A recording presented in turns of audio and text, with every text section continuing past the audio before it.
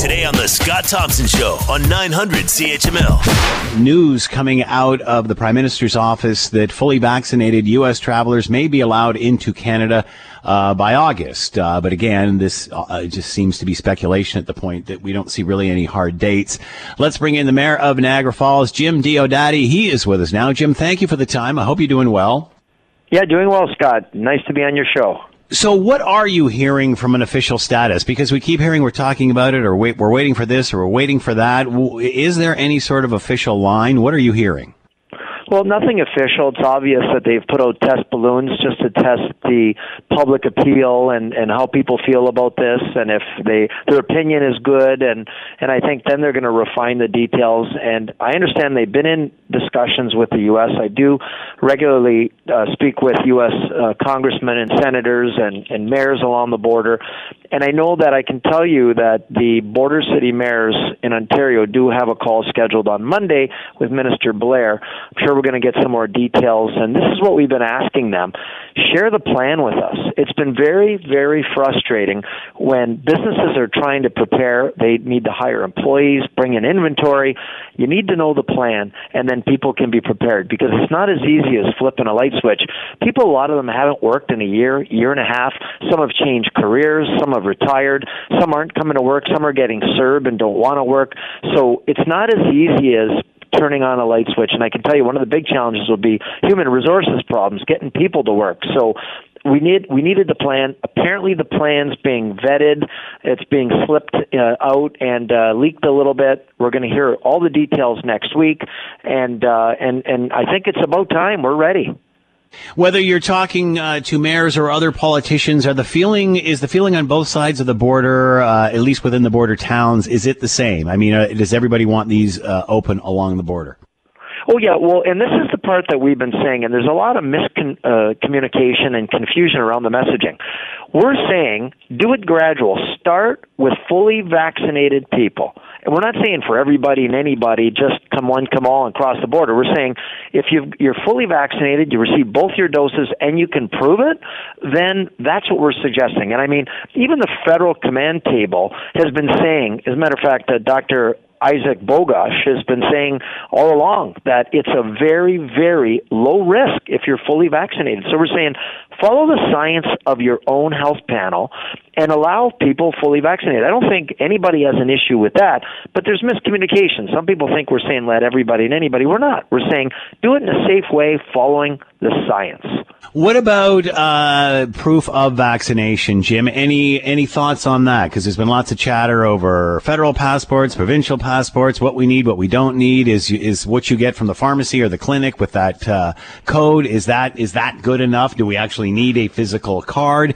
What about for you guys along the border? What does that mean for you? Well, that's a great question, and the consternation is around the U.S. is not big on any kind of a vaccine passport. They're very much opposed to it, and in Canada we've got this Arrive Canada app, and I can tell you, for anyone who's actually tried to use it, it's very difficult, it's cumbersome, and I'm not really certain it's going to be successful.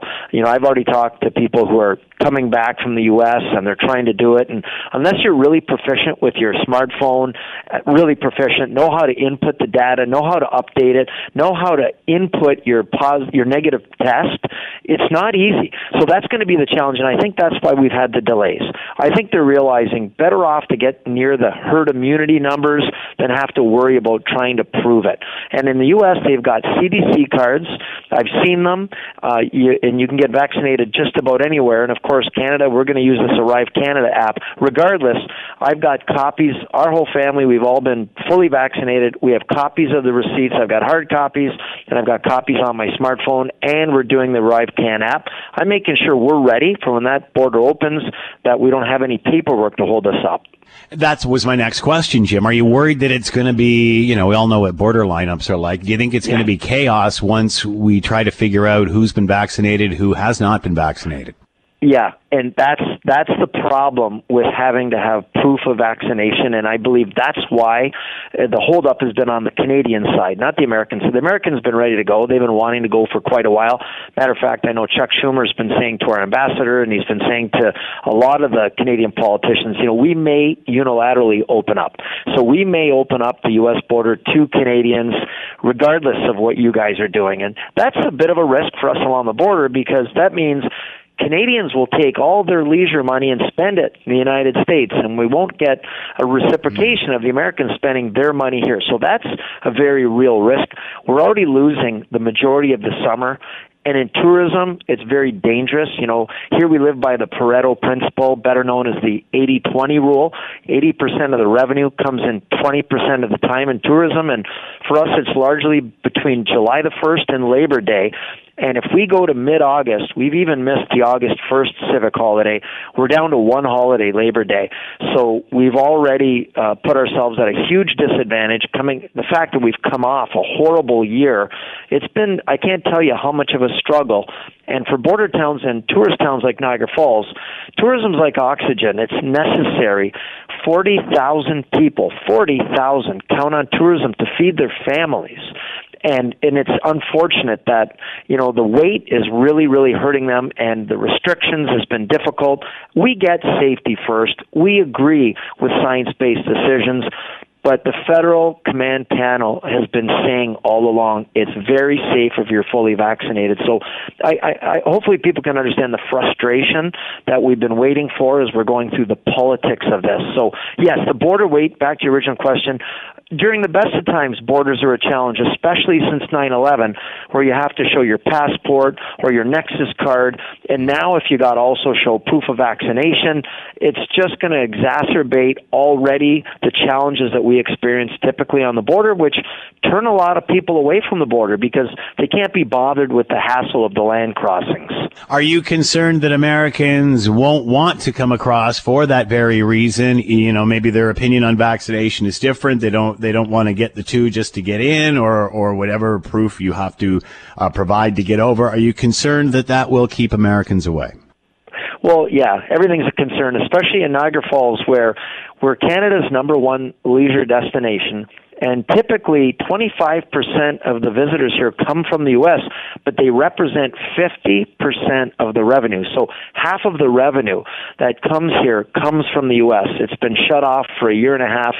We're not 100% sure when it's going to open up. And, yeah, we're concerned that they may have decided to go elsewhere for their vacations and other destinations for their leisure spending. So definitely, because the Americans represent the number one tourist that come here despite or outside of our domestic tourists. And yeah, it's definitely a concern. We don't want them to decide to go somewhere else other than here. So yeah, it's something we think about all the time. What's the recovery going to look like? And I'll say, we are definitely resilient in tourism. We've dealt with 9/11, H1N1, mad cow, currency fluctuations. We deal with a lot of things. We always bounce back because that's what we do.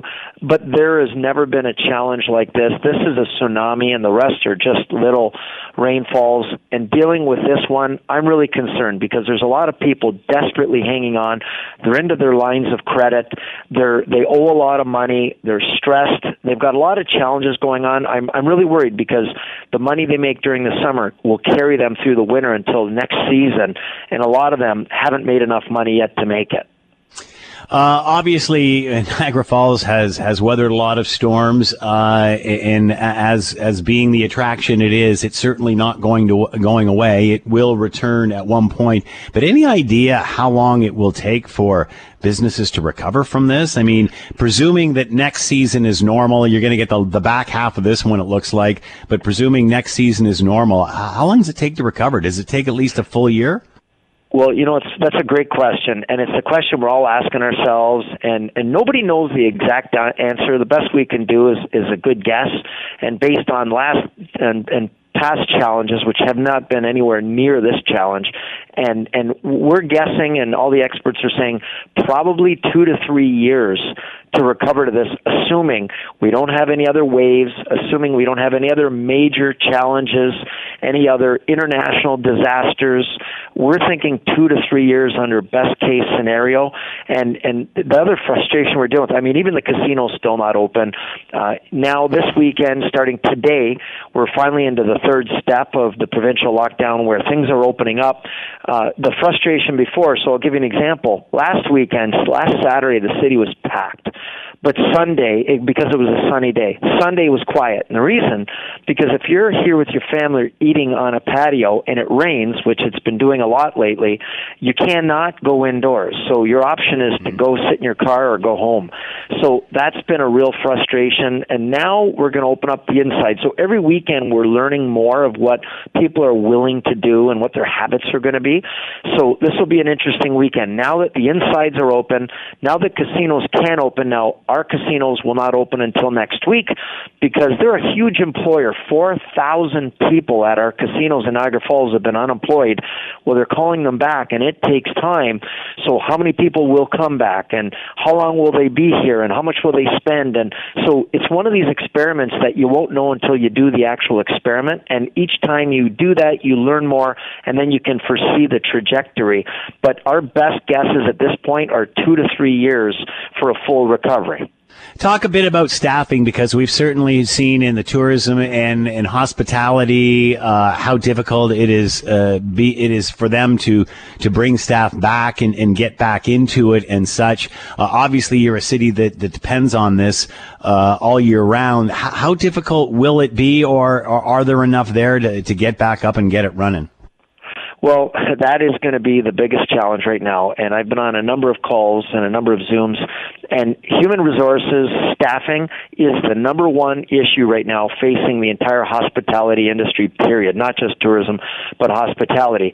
And we're very grateful to the government for all the programs and subsidies, and I want to be clear. They've been great. They've done all that they can do so that we don't drown. But, I mean, it's just enough to keep your head above water. And that's the situation. But the CERB, as an example, it's a double-edged sword. In one end, it's great because it's what allowed people to survive. But the downside is some people have become comfortable getting these checks and not working, where a lot of people have made the decision they're not going to start working until the CERB runs out in the fall. So that's a big problem when you've got. We've certainly heard some of the, Jim. We've certainly heard some on that anecdotally, but is that actually the case where people aren't coming to work because they're still getting paid to stay home? Yes, and even though they can make more money working, and certainly with tips, some of them said, it's been a stressful year. I'm just taking the rest of summer off until kids go back to school. We're gonna gather, and we're just gonna hang out as a family, and we're not going back to work. And we made the decision, and I know this firsthand as a fact. I can tell you the hotels trying to get chambermaids is very difficult, and they're paying in the 20s per hour for chambermaids. It's not that they're not willing to pay, and that goes for wait staff, server staff, back of house, kitchens. They're having a real struggle getting people back to work. And even with the kids in Niagara Falls, all the students work. And any kid who grew up here knows you paid for your college, your university. Everybody worked in tourism and hospitality at some point in their life, directly or indirectly.